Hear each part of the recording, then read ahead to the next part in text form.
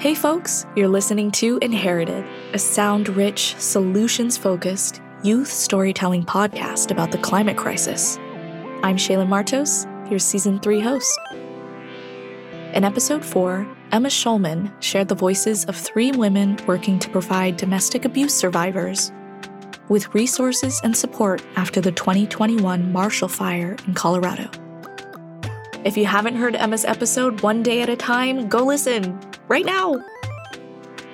Emma and I actually worked together in the newsroom at YR Media, and we made some time to chat about her journey in news production so far, how this story about SPAN came to be, and her goals for the future. Here's Emma Schulman.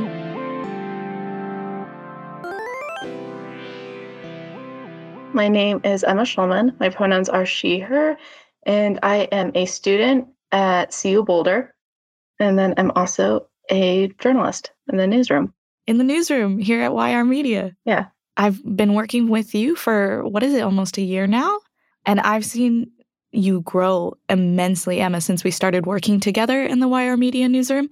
So can you tell me just a bit about what you've been doing in YR and how this new venture into audio and podcasting has challenged you? Well, first and foremost, I think that all formats like writing and storytelling are fun for me. Like I've never had a bad experience. And I think if you are having one, then something needs to change. But I think probably it's been the transition from thinking, okay, this is how people are going to see this thing, and this is how people are going to hear this thing. But I think that that's been kind of the challenge, but it's also been fun just to think about how, you use the two things differently. Yeah, because how people take in stories over audio is very different from when they read it. I have other questions that are specifically about Inherited, but I'm wondering if you could just say a little bit about your journey in YR. Because when I met you, you were just coming into the newsroom for the first time, hadn't had something published online, and look at you now. Yeah, I think that, well, first and foremost, like not to continue to be like, give YR more praise. I talk to you about you guys all of the time because I think that, well, number one, you guys really did help me, I think, in a lot of ways too. Just realize like, this is like your strengths. This is things that you can work on. I didn't think too that it was possible to like get paid this early on as a journalist. So that's that's really cool. Well, I'm so glad to see you grow into these new challenges with podcasting. And, we are talking kind of in a early space in your production. You've done a lot of reporting and you're kind of in your second draft of your script right now, which is still kind of early, right? So I'm wondering at this point in time, your story has changed a lot since what you originally thought. What was your original pitch and how did it change? I mean, I think when I originally started, and I think we all kind of do this in a way where we have the idea and like how we visualize it in our head, right? Like we do that thing of like, okay, this is exactly how it's going to go. And then we all know it's not going to go exactly that way, like deep down, even though we like to imagine it as such. Yeah. So I think I would say that it's probably changed from like, I thought I was going to have like 6 sources for some reason in my head, which obviously did not happen. And I think that was for the best too. I think it's better to follow along with like fewer people and like get more in-depth coverage. Sometimes best to hone in. Yeah, I think that's how it's changed. Is I think I've honed in a lot more too. I think I knew that hearing it would be impactful, but I didn't realize like, oh, like this is what it was like for all these people. Like it clicked. Well, and I mean, it's such a sensitive topic, and how natural disasters affects domestic violence survivors. That doesn't get a lot of attention in the media. And you did a lot of reporting and really built relationships with the people inside SPAN. I'm just wondering if you have any advice for like other young folks that are kind of trying to work on a story that is more sensitive, that is about people who are at risk. What kind of things did you learn that you may take to your next story or that you would suggest for another person? Sometimes your simpler questions are a lot better than like your more like complex questions, because that's the thing too, is number one, you'll get more information out of people, but also number two, I think people kind of just understand it easier, if that makes sense. Like people are just like, okay, like maybe like they have a thing that they really kind of want to talk about, and that simple question gives them the space to really like kind of flow more. A lot of people have a lot of trouble representing at-risk communities in a very like effective and equitable way. How are you trying to do that in your own story? How are you trying to make space for these survivors? Like there's one person that is a survivor, but they weren't in the Marshall Fire because they had left that relationship before and was in a different state. We're more talking to people who are working with survivors than we are the survivors themselves. I think that they were willing to talk, where I think sometimes with domestic violence survivors, you may not always be able to get that for a variety of reasons. One being that they really are putting their life on the line by doing that. One of the things we know to be true about abusers is they're very, very, very good at stalking. And because of that, that puts a lot of those people, even if you do a lot of work to try to protect them, there is always the possibility that they could find them through that. Mhm. So there's always a risk for them. But also, number two, a lot of the people who are working there just saw the effects of just the organization and also how the organization was also affecting the survivors and kind of almost that trickle down effect. Well, and how did it feel for you developing a relationship with the people at Span? What was that like as a reporter? Honestly, it was really, I don't know if this is something I also thought I would get to do this early on either. So it was really special too. And I'm glad, I hope they also like developing a relationship with me as well, which I know sounds very like, please like me. But at the same time, it's also, I don't know, it's just really great. And it's been, again, the situation that these people were in was not fun, but for me, it's also been a lot of fun, and I don't know Mm. how else to say that, but I Yeah. hope it makes sense. Yeah. Well, I think that that's something that a lot of younger journalists face is that they want to talk about these really tough topics and they want to do it fairly and they want to make everyone feel represented well. At the same time, you're learning and you're doing cool things, right? So there's this kind of like odd space in between where you're learning and you're growing, but it's also you're growing in the production of a story that is very, very heavy. Were there any moments where you were just like taken aback in particular that really spoke to you or some of your favorite experiences with the story? Oh gosh, probably when I was interviewing Sanemi, um, because she was thankfully, she did not lose her home, but she almost did. It was, like, very, very close, and she evacuated. And I was just talking to her, and she's a psychotherapist. So she's helping the client through their trauma while also dealing with it and all this different stuff. And she's trying to get out. And she's just like on the phone with these people and just hearing her experience of just seeing like the array of like black smoke and just realizing, oh crap, like I gotta go. Like I think that that was probably the experience for me of that, of just being really taken back.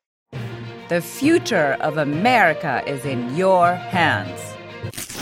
This is not a movie trailer, and it's not a political ad, but it is a call to action.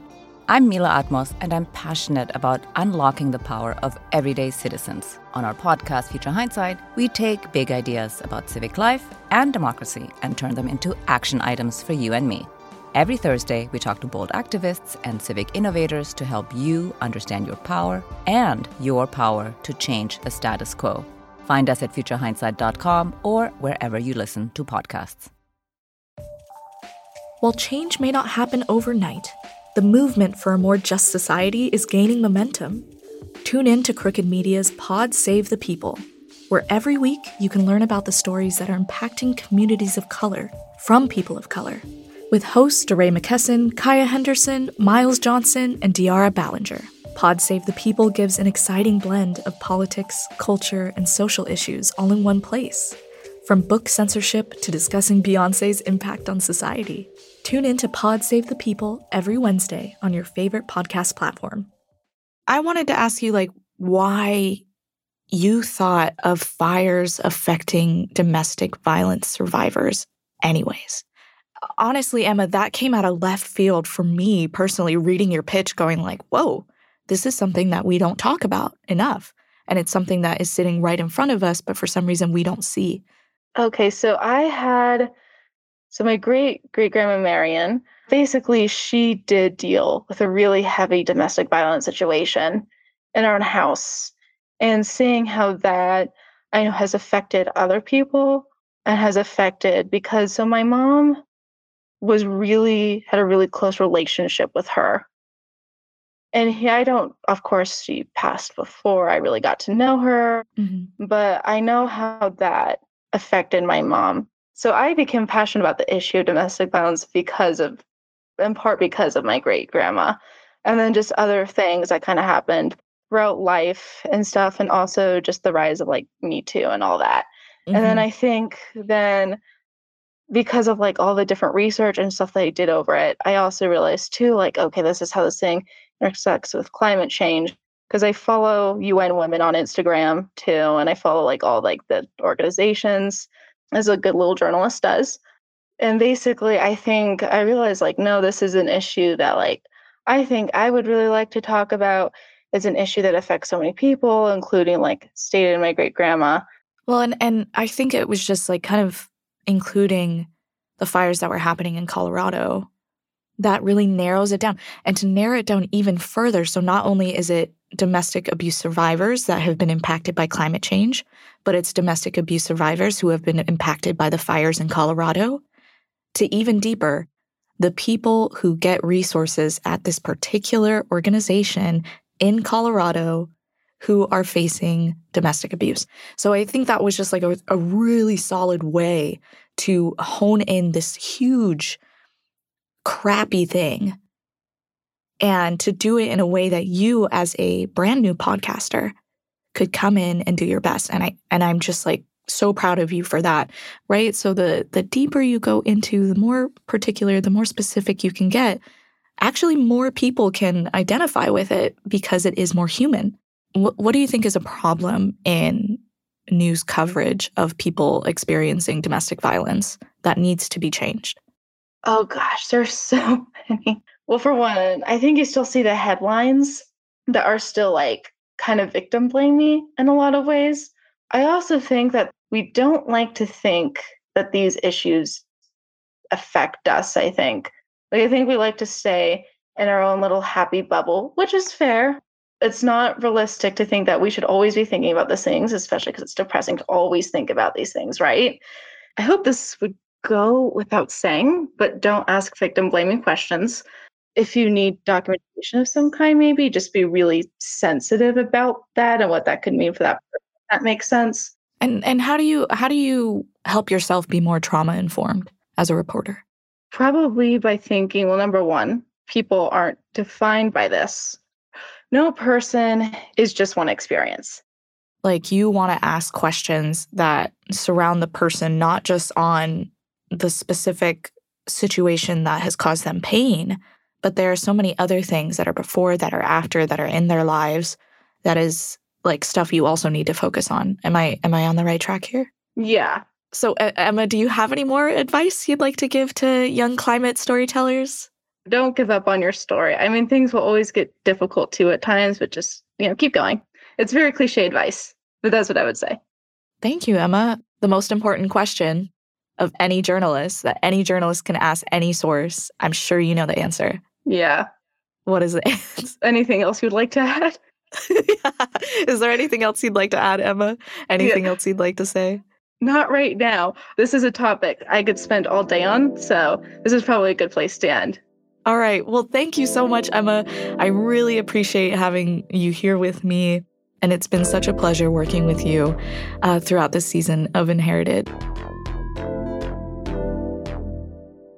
Thank you for joining us for this bonus episode. Season 3 of Inherited continues Wednesdays wherever you get your podcasts. Next week, we travel to a future world with Reese Whatmore, where our technology and our Earth's biology work in tandem. Inherited is brought to you by YR Media, a national network of young journalists and artists creating content for this generation. We're distributed by Critical Frequency, a podcast network founded by women journalists. For more information about our show, team, and storytellers, visit our website at yr.media/inherited. See you next week.